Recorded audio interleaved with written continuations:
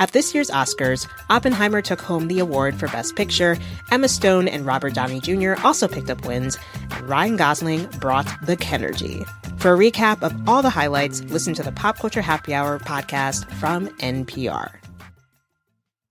Before we start the show, we want to give you a heads up that there are mentions of sexual assault and other heavy content in this episode. It was 1952, and I was 7 years old, and I had been feeling a little bit sort of warm and feverish. By the next morning, my dad came in and said, "Why are you still in bed? It's past the time you usually get up." And I said, I don't think I can get out of bed. Within about 24 hours, I had been hospitalized. I was born in 1965. I'm a twin, and my mom knew she was having my twin. She did not know she was having me. She had my sister at home and kind of went about her business, because that's what you did back in the day. And later on got sick and went back into labor, and she didn't know what was happening, and so she got herself to the hospital, and I was born weighing 3 pounds and almost died at birth. I spent the first few years of my life pretty much in and out of hospitals and clinics. I had eye surgeries and seizures that started. And when I was real little and going through, a lot of hospital stays, and I would hear the doctors telling my parents to let me go. Just let her go. You got another child. When I was born, they gave me the expectancy of 4 to 8 years to live. I was diagnosed with osteogenesis imperfecta, which the layperson may know as brittle bone disease. My grandmother raised me from birth.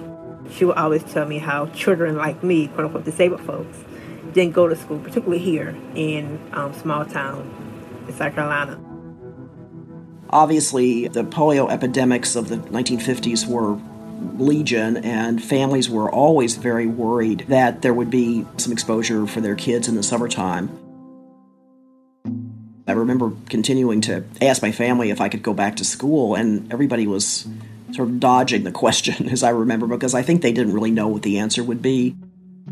So you have to understand, by age 7, I was reading World Book Encyclopedias, I was reading health encyclopedias, and so I knew, the word autism, what it was. I knew that it applied to me. Back then, they did not diagnose Black children, particularly little Black girls, with autism. And so I knew that that was one of the things that was going on with me, but it wasn't diagnosed. On more than one occasion, I would go into a restaurant with a friend and would be told that they didn't serve people like me. I was told on a couple of occasions I would be upsetting to other patrons. People are just very ignorant in how they view what is quote-unquote normal or what is quote-unquote right, and not understanding there's no such thing as normal. Disabled people have always been here. We are trailblazers and have always been in our own right, whether you recognize that or not.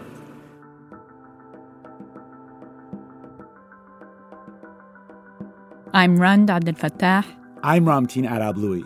And on this episode of Throughline from NPR, the history of the Americans with Disabilities Act. The A.D.A. The A.D.A. was signed in 1990. Simply put, it prohibits discrimination based on disability. The A.D.A. is considered the most important civil rights law since the landmark legislation of the 1960s. And it became law thanks to another political movement that forced society to reckon with the question of who really belongs. In this episode, we're looking back at the history of how disability came to be seen as a civil rights issue, the movement behind that mission, and what the disability community is still fighting for today. Throughline producer Lane Kaplan-Levinson tells this story. Hi, my name's Carlos Ortiz. I'm from Miami, Florida, and you're listening to Throughline from NPR. Instead of scrolling mindlessly, engage mindfully with the NPR app. With a mix of on-demand news, stories from this station, and your favorite podcast, you can relax without shutting off your brain. Download the NPR app today.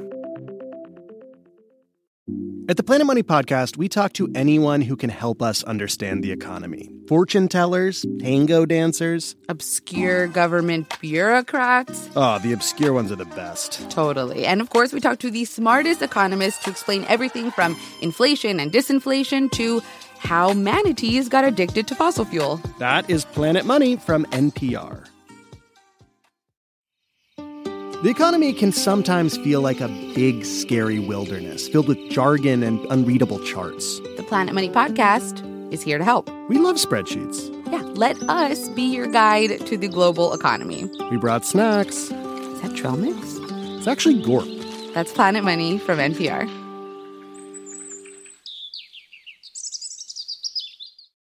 Part 1. Hidden. For most of American history, people with disabilities were supposed to be hidden. This is Joe Shapiro. I'm the author of a book called No Pity, People with Disabilities Forging a New Civil Rights Movement. Joe's an investigative reporter at NPR who's been covering the disability movement for more than 30 years. Let's talk about what now we call the ugly laws. These were laws that said that someone whose looks were deemed offensive, they weren't even allowed out on the streets. So we're talking about people with disabilities. In the late 19th century, these ugly laws were enforced all across the country. Let's just read what was written into the Chicago City Code in 1881. It lists the people who are not allowed in public. Quote, any person who is diseased, maimed, mutilated, or in any way deformed, so as to be an unsightly or disgusting object. People like this are not allowed in public places, or they can be fined. Discrimination against people with disabilities goes back long before the 19th century. The Bible itself depicts disability not as a natural cause, but as a punishment for disobeying God. These messages spread through religious texts cemented people with disabilities as outcasts of society, and they informed a deeply flawed ideology turned serious scientific study. By the early 1900s, we've got the rise of eugenics, right? Darwin's published The Origin of Species. There's this belief that people with disabilities are a subclass of human beings, that they're a danger because they threaten the human race. Eugenics was a term coined by British scientist Francis Galton in the late 1800s. He advocated for improving the genetic quality of the human population by breeding, quote, desirable traits. Others sought to weed out the undesirable ones, like criminal behavior, poverty, and disability. So this is a racist belief, and it's one that targets people with disabilities. And it justifies putting people in institutions. Institutionalization was fueled by these eugenic beliefs. It accelerated in the late 19th century as large facilities were built up in Europe and then America to provide care to people deemed unfit to live in the community. These proclaimed misfits were often forced into these institutions against their will as another way to systematically segregate them from society. And then there are sterilization laws. Another eugenic practice, which was put to the test in the 1927 Supreme Court case, Buck versus Bell. Carrie Buck was born in Virginia in 1906 to a poor single mother who was accused of feeble-mindedness and prostitution and sent to an institution. Carrie was put in foster care. When she was 17, she was allegedly raped by her foster parents' nephew and became pregnant. After she gave birth, her foster parents declared her mentally deficient and committed her to the same institution as her mother, the Virginia Colony for Epileptics and Feeble-Minded. That same year, Virginia adopted a statute authorizing the compulsory sterilization of anyone the state deemed genetically unfit. Carrie was assigned to be the first person sterilized under this law. She challenged it in the courts, but in an 8-1 decision, the Supreme Court upheld the law. Shortly after the trial, Carrie Buck was sterilized against her will. And Justice Oliver Wendell Holmes, in deciding the case, infamously said, 3 generations of imbeciles are enough. That was the prevailing idea. Prevent them, cure them, and when they exist, hide them. After the Buck versus Bell ruling, states adopted these sterilization laws all around the country, resulting in nearly 70,000 forced sterilizations that continued into the 1970s. These laws ended up inspiring Nazi Germany's own ethnic cleansing. It would be the Nazi eugenics that ends up shocking the world, right? The first people to die in the Holocaust, they're disabled people in Germany. They were considered life unworthy of life, was the German phrase. They were the first to die before 6 million Jews. And then after World War II, there's this worldwide revulsion at this. As horrifying images of Nazi concentration camps surfaced, photos of life inside American institutions also started to emerge, depicting eerily similar inhumane conditions. There were pictures of these horrible places where people were naked and lying in their own filth. Americans saw these and they were shocked because they echoed what they'd just seen from the death camps.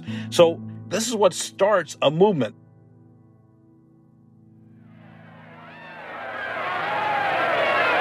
Yes, the United States has gone wild with peace. The post-war world that everyone dreamed about is really here, and the American people are making up for lost time. After the war, America raced to return to normal, but they couldn't ignore what wasn't the same. Their family members, veterans who had returned home. But my daddy walks funny. My husband is blind. He can't walk by himself. My boy won't ever walk again. A lot of people came back from the war with very significant disabilities, amputation, spinal cord injuries, and so on. This is Mary Lou Breslin. I'm a senior analyst with Disability Rights Education and Defense Fund, and I live in Berkeley, California. You met Mary Lou at the top of the episode. This is really the first period historically where people live through those levels of injuries. The assumption is they're just going to live in hospitals till they die.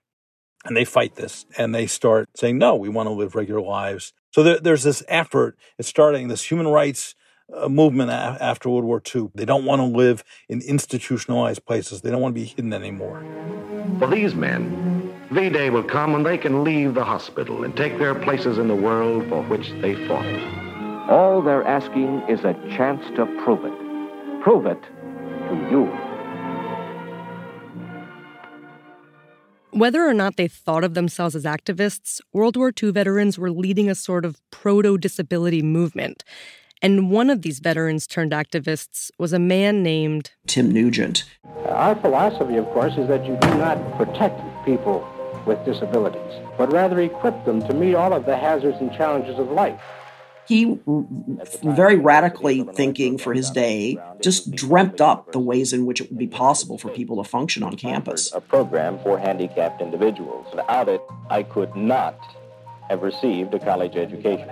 Things like adding ramps to buildings, moving certain classes to the first floor, retrofitting buses to accommodate wheelchair users, ideas that were pretty much unheard of everywhere else. Eventually, it became a permanent program at U of I, Champaign-Urbana. And this was in the late 1940s. Well, our physically disabled students, including those confined to wheelchairs, those with high-level or neck-level paralysis, are pursuing 56 curricula in 10 colleges and divisions of the University of Illinois. They're doing just about anything that any other student would do.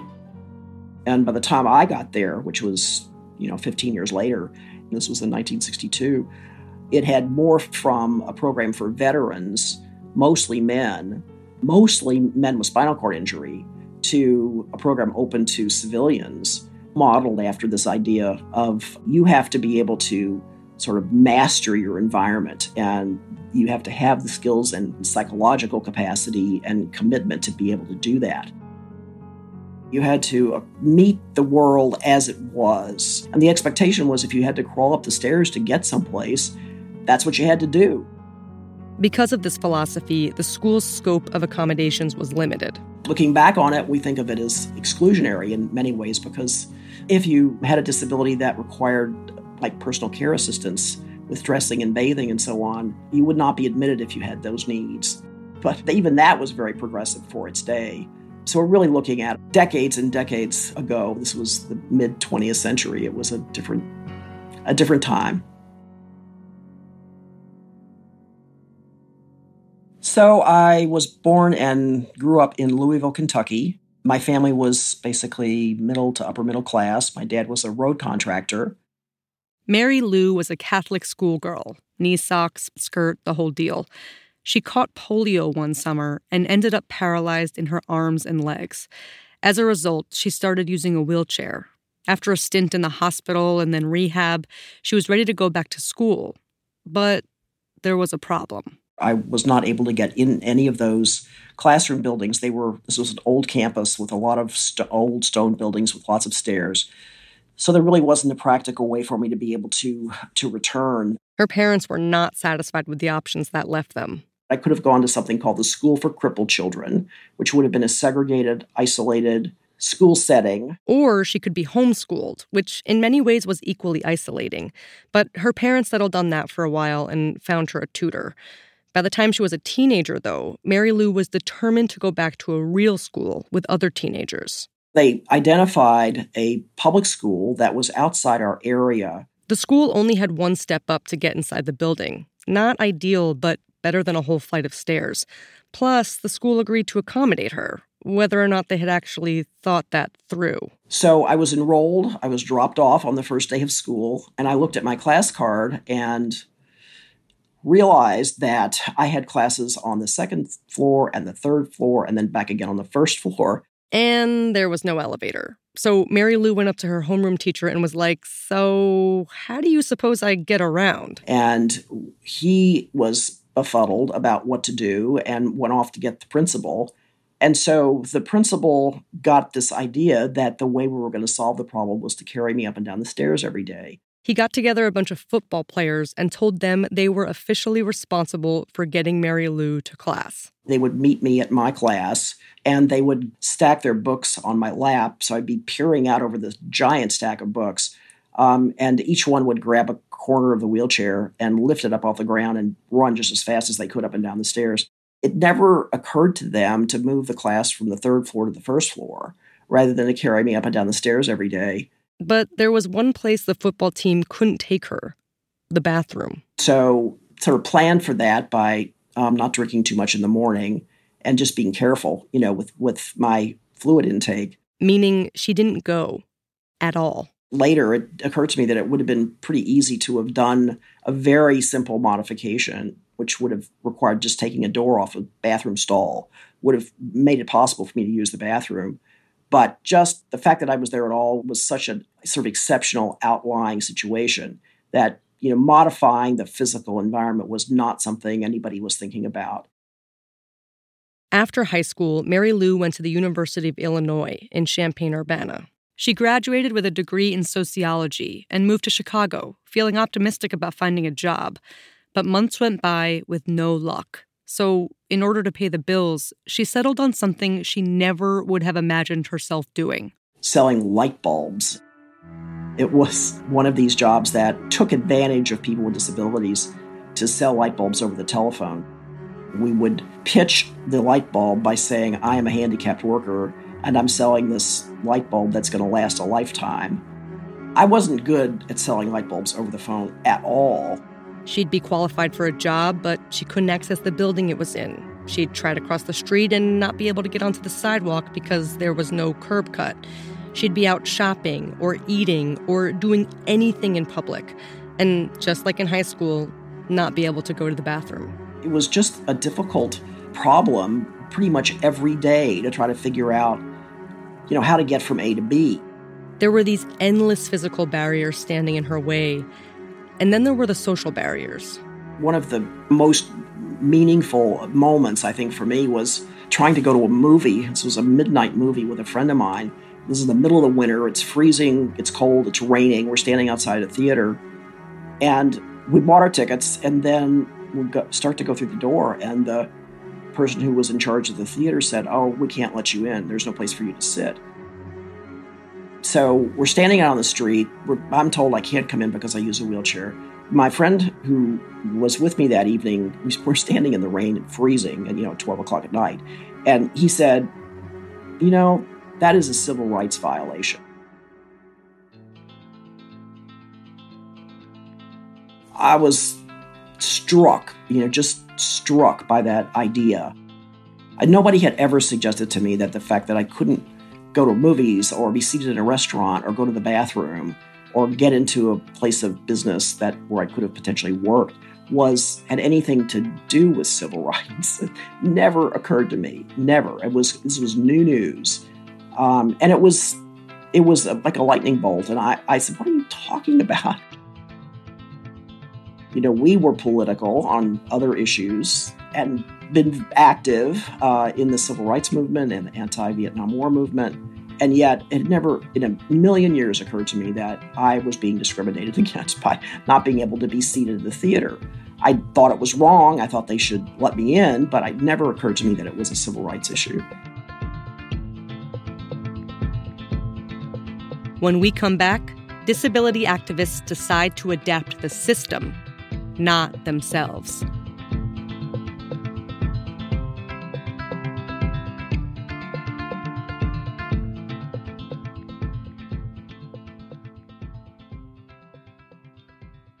Hello, this is Amber from Frazee, Minnesota, and you are listening to Throughline from NPR. Here and Now Anytime is a show that helps you make sense of the news. We're not about clickbait headlines or salacious sound bites. And in 20 to 30 minutes every afternoon, we'll make you an expert on your world. Ease into your evening with a steadier, calmer lens on the news. Listen to Here and Now Anytime from NPR and WBUR, wherever you get your podcasts. How can a story feel uniquely Latin American and universal? You'll have to listen to Radio Ambulante, NPR's award-winning Spanish-language podcast, to find out. For over a decade, we've told stories of love and migration, youth and politics, the environment, food, and families from everywhere Spanish is spoken. Escucha ahora el podcast Radio Ambulante desde NPR. Up First achieves the rare 1-2 punches of being short and thorough, national and international, fact-based and personable. Every morning, we take the 3 biggest stories of the day and explain why they matter. And we do it all in less than 15 minutes. So you can start your day a little more in the know than when you went to sleep. Listen now to the Up First podcast from NPR. Part 2. Access Now.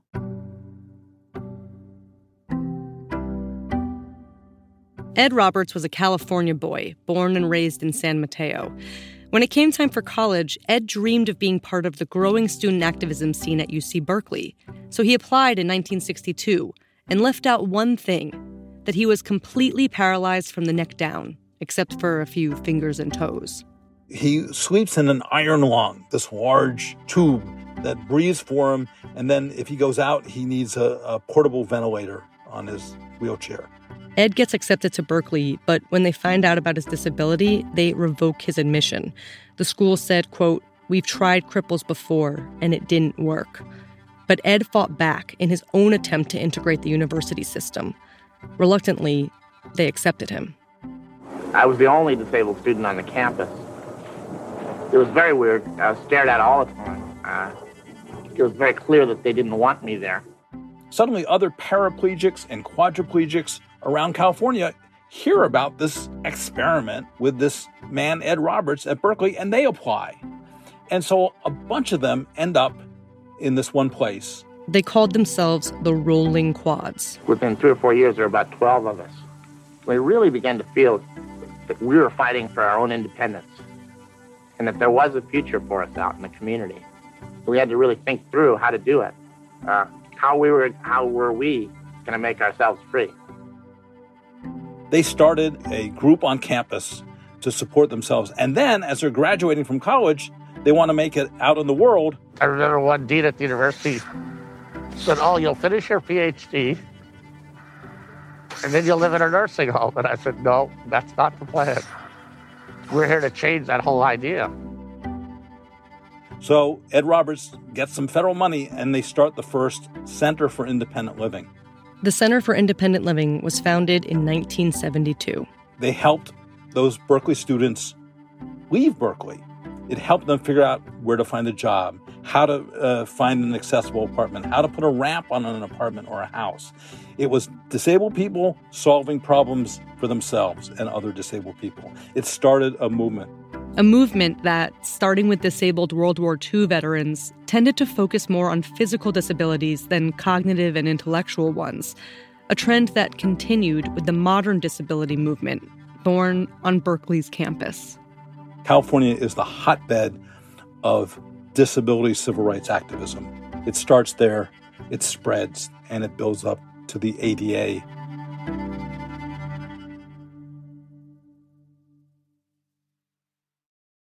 Mary Lou Breslin didn't know about Ed Roberts when she felt her only option was to enroll in the University of Illinois program in 1962, the same year he got himself into Berkeley. But sometime after that night at the movie theater, that moment she realized she was being discriminated against, she started rethinking the mindset U of I had tried to instill in her. It wasn't her problem that the movie theater wouldn't let her in. It was the theater's problem, and one for them to solve. The seed was definitely planted at that point. She started hearing about this movement forming out in California, and by the 1970s, she was living in Berkeley, working at the Center for Independent Living. I was very quickly caught up to what others had been working on in terms of advancing disability rights policy. By that point, the movement's biggest achievement was one little piece of a big federal law, Section 504 of the 1973 Rehabilitation Act. It was really one sentence that says you can't discriminate on the basis of disability if you get federal funding. It was modeled after Title VI of the 1964 Civil Rights Act and has much of the same language. Title VI prohibited discrimination on the basis of race, color, or national origin in any federally funded program. Section 504 did basically the exact same thing, except swap race with disability. This new civil rights statute of the 1973 Rehab Act was a complete game changer. Because for the first time, it recognized that people with disabilities experience discrimination. And for the first time, the law itself focused on transforming the environment, not the individual. It shifted the burden from the person being responsible for managing everything and dealing with social isolation and barriers to the responsibility being placed on society and community. And it was historic because for the first time, people with disabilities were considered a protected class. So Section 504 is written into this larger act, which is great, except nobody paid any attention to it. Nixon, Ford, nobody wanted to enact it. They thought it'd be too expensive. How are we going to do this? And they ignored it. When Section 504 passed, the Department of Health, Education, and Welfare, HUE, was supposed to come up with regulations that laid out what anti-discrimination protections needed to be put into place. Things that cost businesses and employers money, like building a ramp or hiring a sign language interpreter. Accommodations that would actually address the architectural and communication barriers people with disabilities faced. But those regulations were never implemented. The Ford administration never implemented the act. And now the new HEW Secretary, Joseph Califano, says he will sign it in May. The handicapped want him to sign it now. So there were demonstrations around the country over a period of years. And in 1977, at the start of the Carter administration, more than 100 people with disabilities take over a federal building in San Francisco, and they stay there. It's the longest takeover of a federal building in American history. It's the first really militant thing that disabled people have ever done. And we feel like we're building a real social movement. And they put their lives on the line. These are people who needed attendance. They left without their medications, without their equipment. And because of that, there was national press and a focus on, really for the first time, the issues. They're tired, they're grubby, they're uncomfortable, but their spirits are soaring. And 125 disabled and handicapped are pledging they'll continue the sit-in through tomorrow night, if not longer. The squeeze is on, though. Hot water has been turned off on the 4th floor, where the Occupation Army of Cripples has taken over. They stayed in that building for 26 days, and they forced the Carter administration to enforce this major civil rights law. Good evening. morning, 35 million Americans, handicapped Americans, won a big victory today when HEW Secretary Joseph Califano signed a paper today. The implementation of the law began. I think it was most effective in acting as an empowerment agent. This is a beginning. It's a huge, tremendous beginning. It's really a leap forward for us.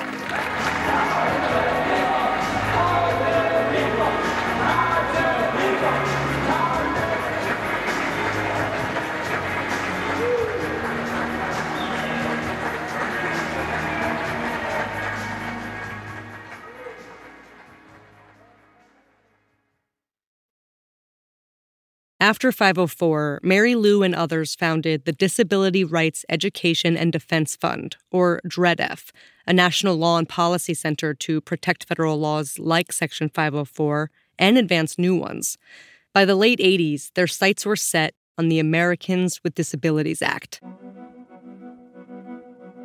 I'm oversimplifying here, but the ADA was like Section 504 on steroids. Well, it globally accepted and promoted the idea that it's illegal to discriminate based on disability. 504 only offered protections to federally funded programs and activities.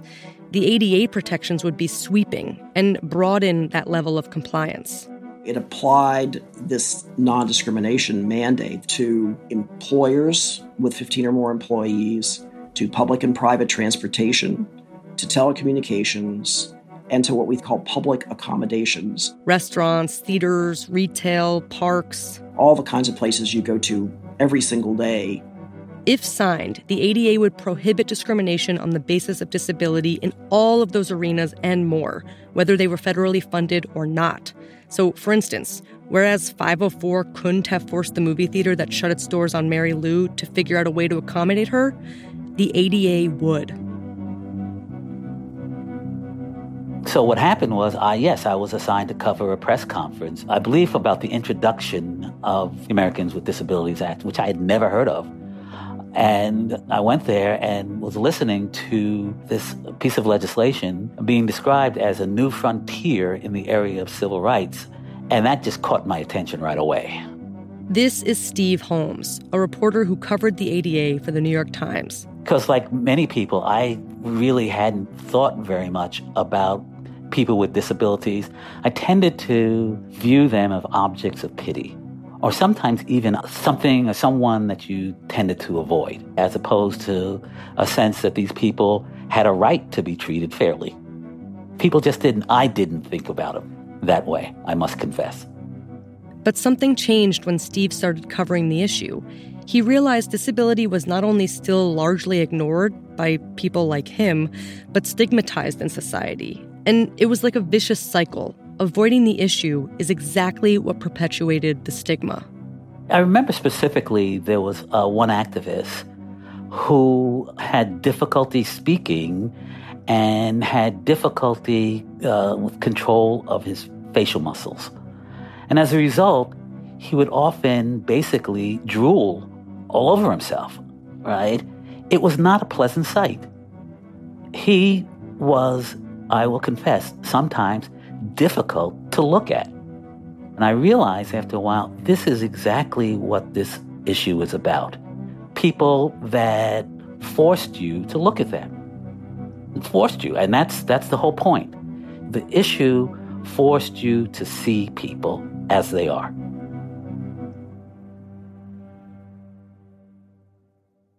One of the reasons disability was so invisible was that the media barely covered it. No, there was no disability beat that I knew of. No, it's not even a beat now. In the health section, there was often stories about disabilities, but it was usually looked at from a medical perspective as opposed to a rights perspective. People with disabilities were saying, we don't see our problems as problems of health care.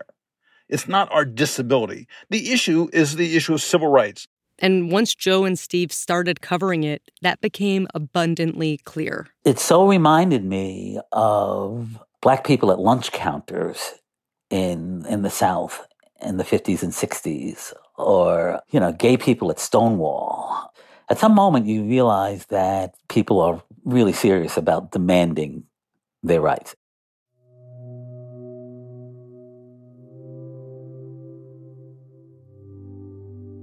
I didn't have very many friends. My twin sister was and is non-disabled, and so things were pretty different. She was very outgoing, and I was a bit shy because I learned to read really early. Books were my friends.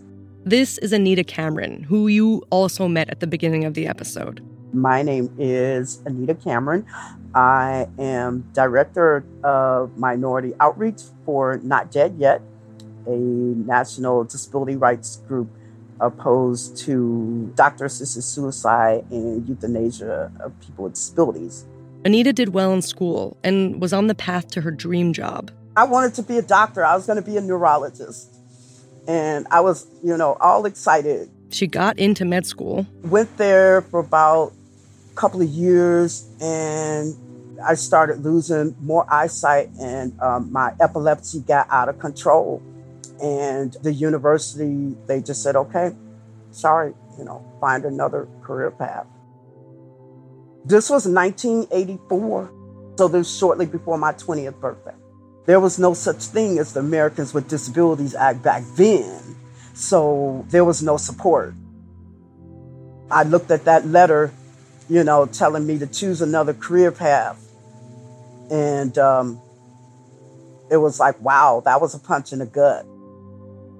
I was depressed, really, really depressed. I felt like a failure. And I just kind of wandered, just hopped on a Greyhound with nothing but a couple of bucks in my pocket and clothes on my back and just kind of wandered.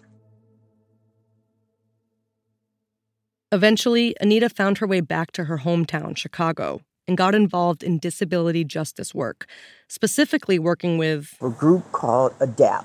A.D.A., Americans Disabled for Accessible Public Transit. I found out that A.D.A. was this organization that did civil disobedience, nonviolent civil disobedience, did direct action.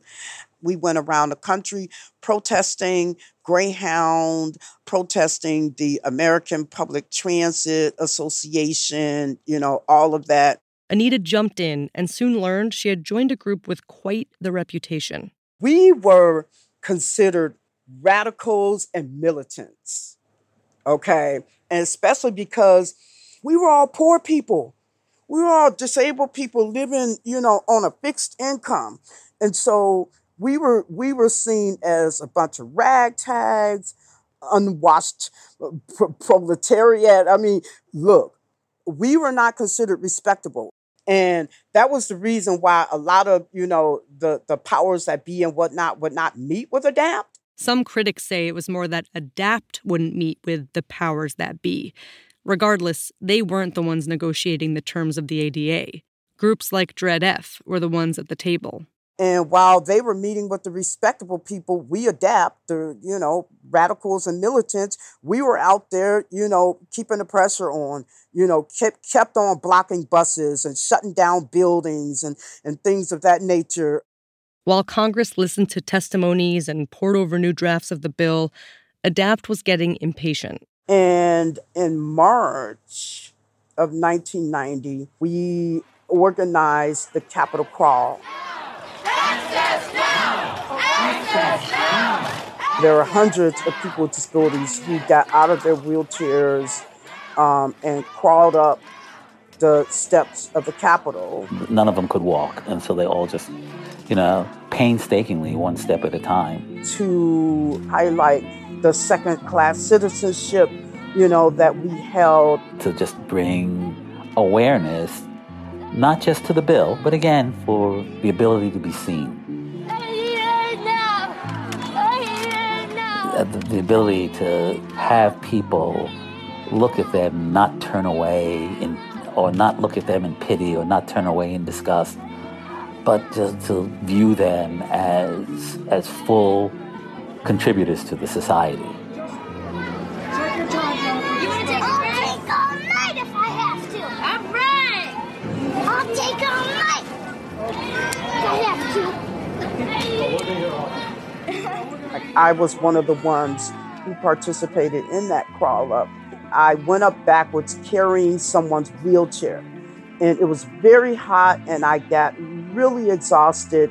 And so the rest of the way up, I literally crawled up, scooting, up, butt bumping up the Capitol stairs. It was amazing. We were crawling into history. We really were. We were crawling in history.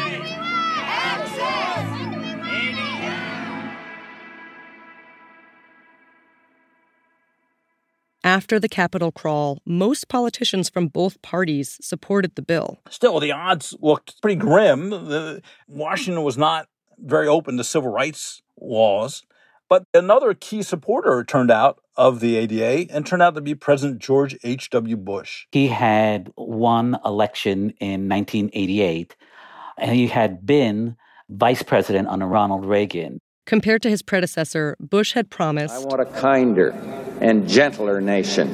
Now, the White House was really split on the A.D.A. He had some advisors who were vehemently, strongly opposed to the A.D.A., and there were others who liked it.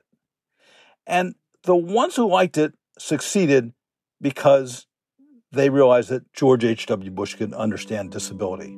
There was disability in his family. Look, Barbara Bush's big issue was illiteracy, teaching people to read. Hi, I'm Barbara Bush. Did you know illiteracy in this country could be eliminated by the year 2000? The key is to get our young people reading now. What people didn't know was why. The reason. Well, it turned out one of her sons, Neil, had dyslexia. And Barbara Bush had spent a lot of time when he was in school helping him read. And she was told, the Bushes were told, oh, he'll never go to college. He did, but they had dealt with his learning disability. George and Barbara Bush had dealt with tragedy when a young daughter, Robin, died. She was 3. She died of leukemia.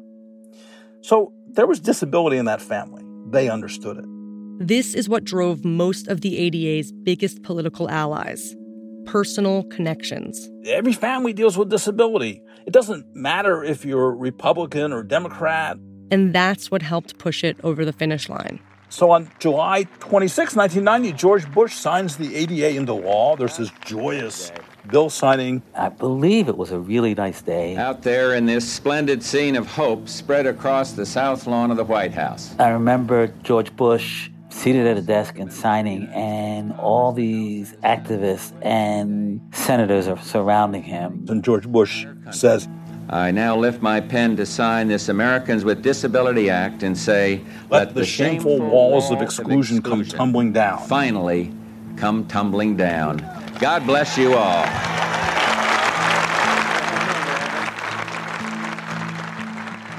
Everybody knew this was a big deal. This was a really big deal. I was elated. It was like, wow, this is a whole new era for people with disabilities. I thought that things would just change. Life after the A.D.A. when we come back.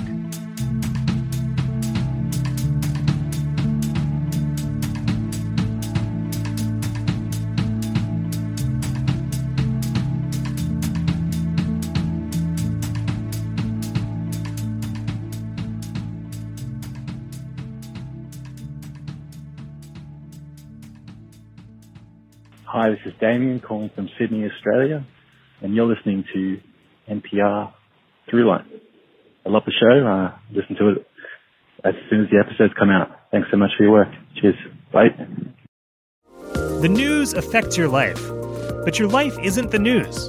That's why our podcast, Here and Now Anytime, gives you a new perspective on the big stories of the day, but also stories about video games, stories about romance novels, and stories about music. Here and Now Anytime, a podcast from NPR and WBUR that's into the things you're into, not just the news. Part 3, A.D.A. Generation.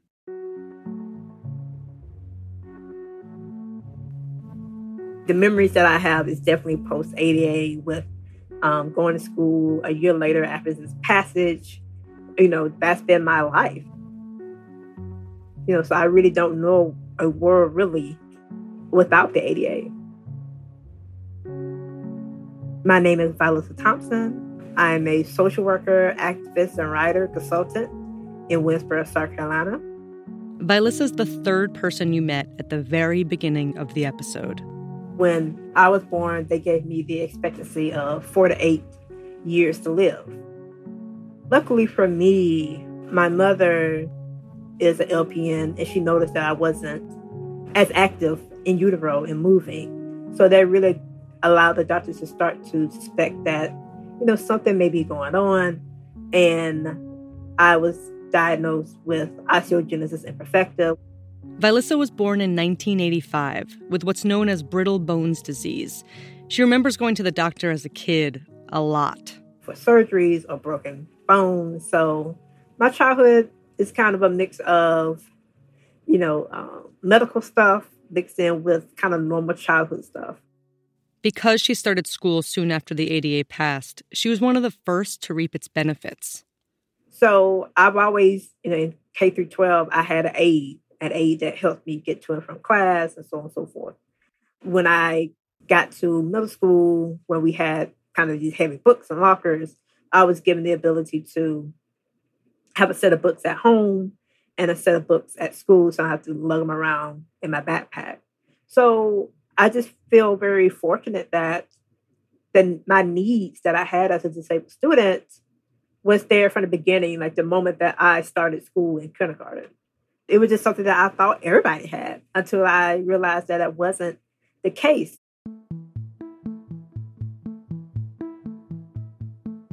I was a student in what we call mainstream classroom, which is the quote-unquote regular classes.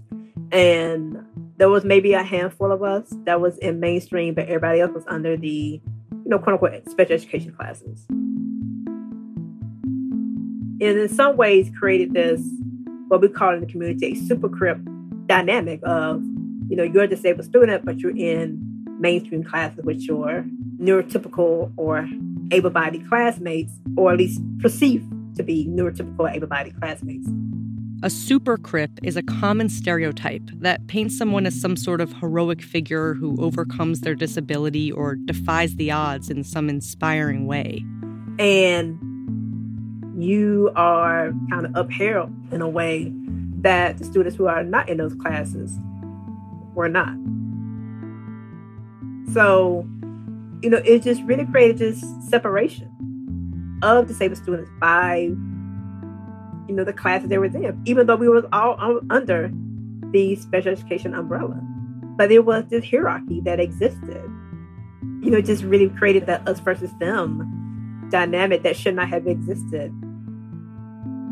It was just very disturbing things to hear educators or, teachers' aides say about another student in front of a student. Them wondering why they're even bothered to be even brought to school. Even as a kid, I knew how they were talking about the students weren't okay. I can only imagine the things that are said, in the teacher's lounge.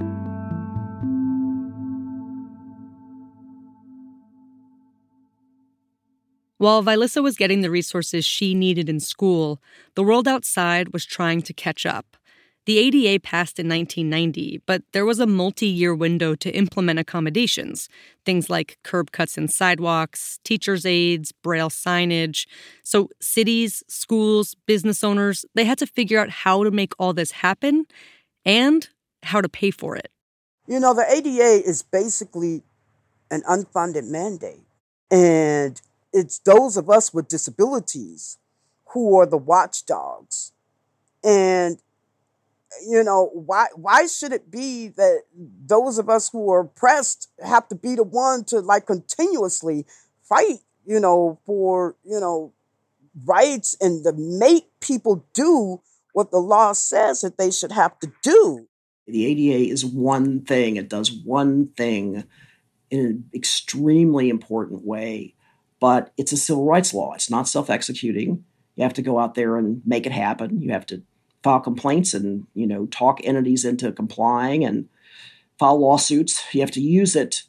It's a tool. I think the thing that angers me so much is a price is put on the freedom of people with disabilities, or a price is put on the rights of people with disabilities.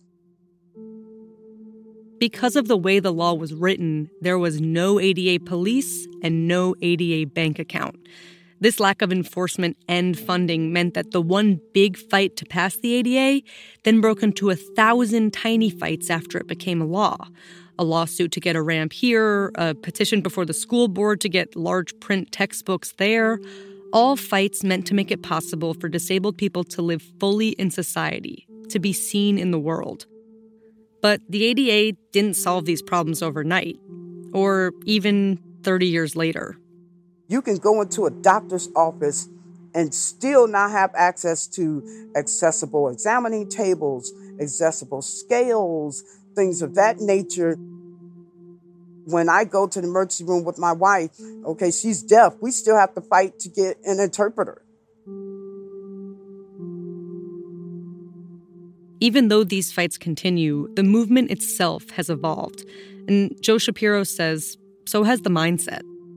Before the ADA, a lot of people with disabilities were used to fighting for what they could get.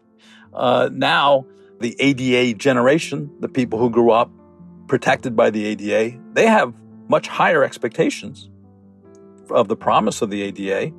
They expect full opportunities to everything in American life, jobs and access to transportation and public places, to school. And the ADA has chipped away at the long-standing stigma, changing the way people relate to their disabilities and themselves. So younger people are much more likely to say they have a disability and to claim a disability as an important part of their identity and claim it with pride. Younger people have a broader definition of disability rights. They've expanded it to include disability justice, that when you talk about disability issues, you have to look at it through a lens of protecting racial minorities and other marginalized people. Identity is something Vilissa thinks about all the time. She's now a social worker and runs a blog called Ramp Your Voice, where I can talk about disability from an intersectional lens, from different angles that matter to me, whether it be politics, healthcare, sexuality, sex, gender, education, entertainment. I can just talk about what I see in the world around me.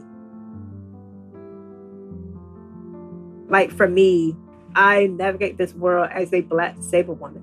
You cannot force me to just focus on my disability and not my Blackness or womanhood, particularly being a Black woman from the South.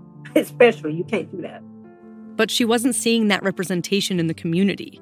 So she launched the hashtag #DisabilityTooWhite to shine a light on who gets seen.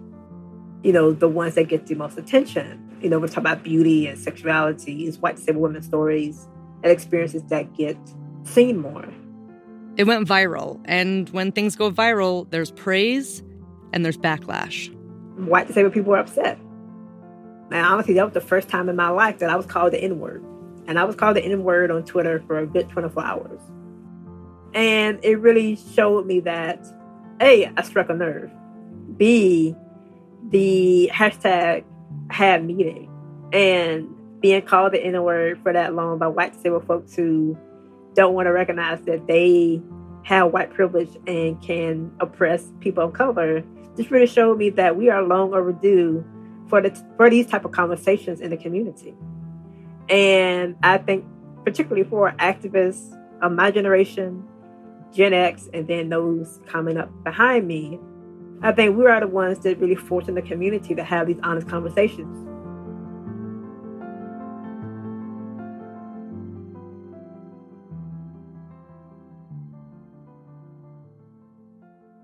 You were 4 or 5 years old when the ADA was passed, and that was 30 years ago.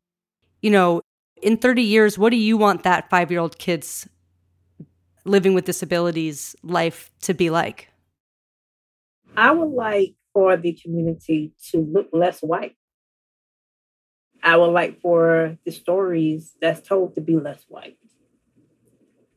I would like for disabled children, especially of color, to see themselves more in their schools, in their communities, on TV, online, elsewhere. They don't have to hunger for that. So that the children of today don't have to go without those stories, those faces that some of us do. This is one part of the struggle for visibility that the younger generation is fighting for today. Another is something that the disability community has been fighting for since the very beginning: keeping people out of institutions. We're living with a legacy of institutionalization in the U.S. This is a legacy that has been perpetuated to some extent by federal policy, which allows federal dollars to be used to institutionalize people, but not to allow them to be supported to live independently in the community. The A.D.A. has intersected with this issue through the Olmstead decision. Olmstead versus L.C. is the groundbreaking Supreme Court case in which two women with intellectual disabilities and mental illness diagnoses challenged their institutionalization. The court ruled that under certain criteria, people with disabilities need to be provided options that allow them to live in their communities rather than being institutionalized against their will. This was a big win. There's so much further that we have to go.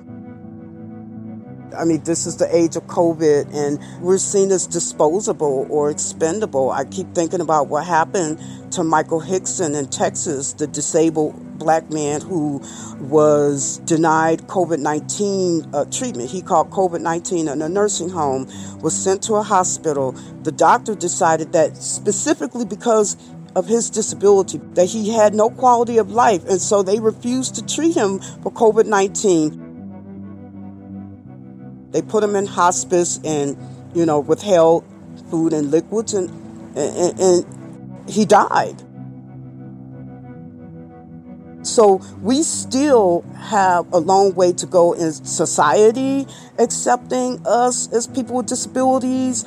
We talk about police brutality. Half of the folks murdered and brutalized by police are people with disabilities. There are laws in place and whatnot, but I think our society kind of has to catch up to making sure that we're part of this, that we're not second-class citizens, that we're not disposable. Disabled people are the largest minority group in this country. And by you resisting, you're saying that you don't care about the participation of the largest group that has power, that has buying power, that has voting power, that has all these things that can shape society.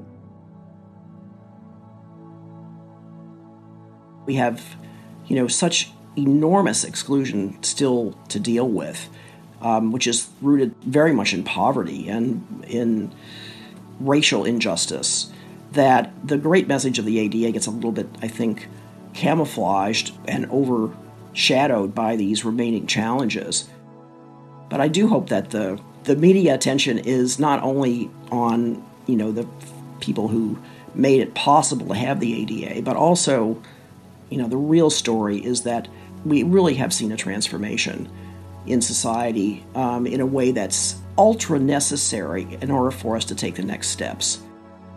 The really transformative aspect of the A.D.A., I think, is about making it possible for people to be out and about in the world and have a right that they can assert in a lot of different situations. Overall, it was a life changer. I mean, I'm talking to young, disabled people who never knew a world before the A.D.A. Never knew a world. If the A.D.A. had been around back then, I would probably be a doctor. But it was a blessing in disguise because I got to do, I think, so much more with my life. A doctor might see, over a career, a few hundred or maybe even a few thousand patients. By the work that I've done, I got to help millions upon millions of Americans.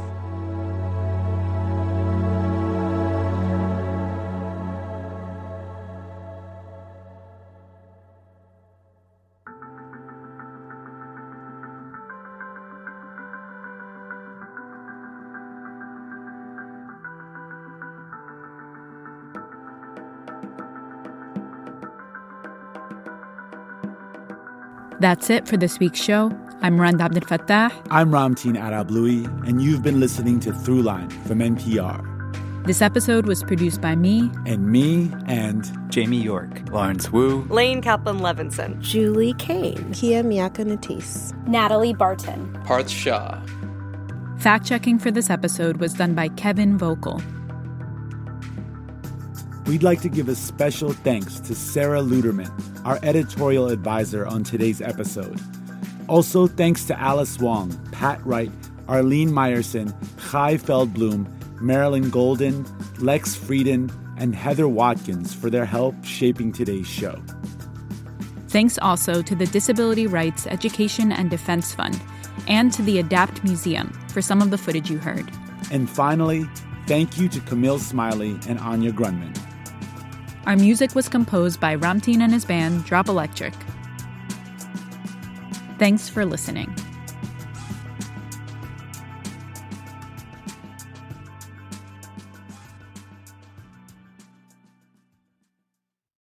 Think of all the things you can do in 10 minutes or less. Scroll through social media, check your bank balance, make a sandwich, or learn about the surprising economics behind all these things. The Indicator from Planet Money is a quick hit of insight into the economics of business, work, and everyday life. Every weekday in less than 10 minutes. Listen now to the Indicator podcast from NPR. For the 7th year on the Code Switch podcast, conversations about race and identity go way beyond the day's headlines. Because we know what's part of every person is part of every story. We're bringing that perspective with new episodes every week. Listen on the Code Switch podcast from NPR. News is a public service. That's why NPR never puts a paywall in front of our journalism. NPR.org, our free website, promises to stay that way so that you get all of it. Breaking news, pop culture, award-winning journalism, wherever you are. To stay connected, head to NPR.org.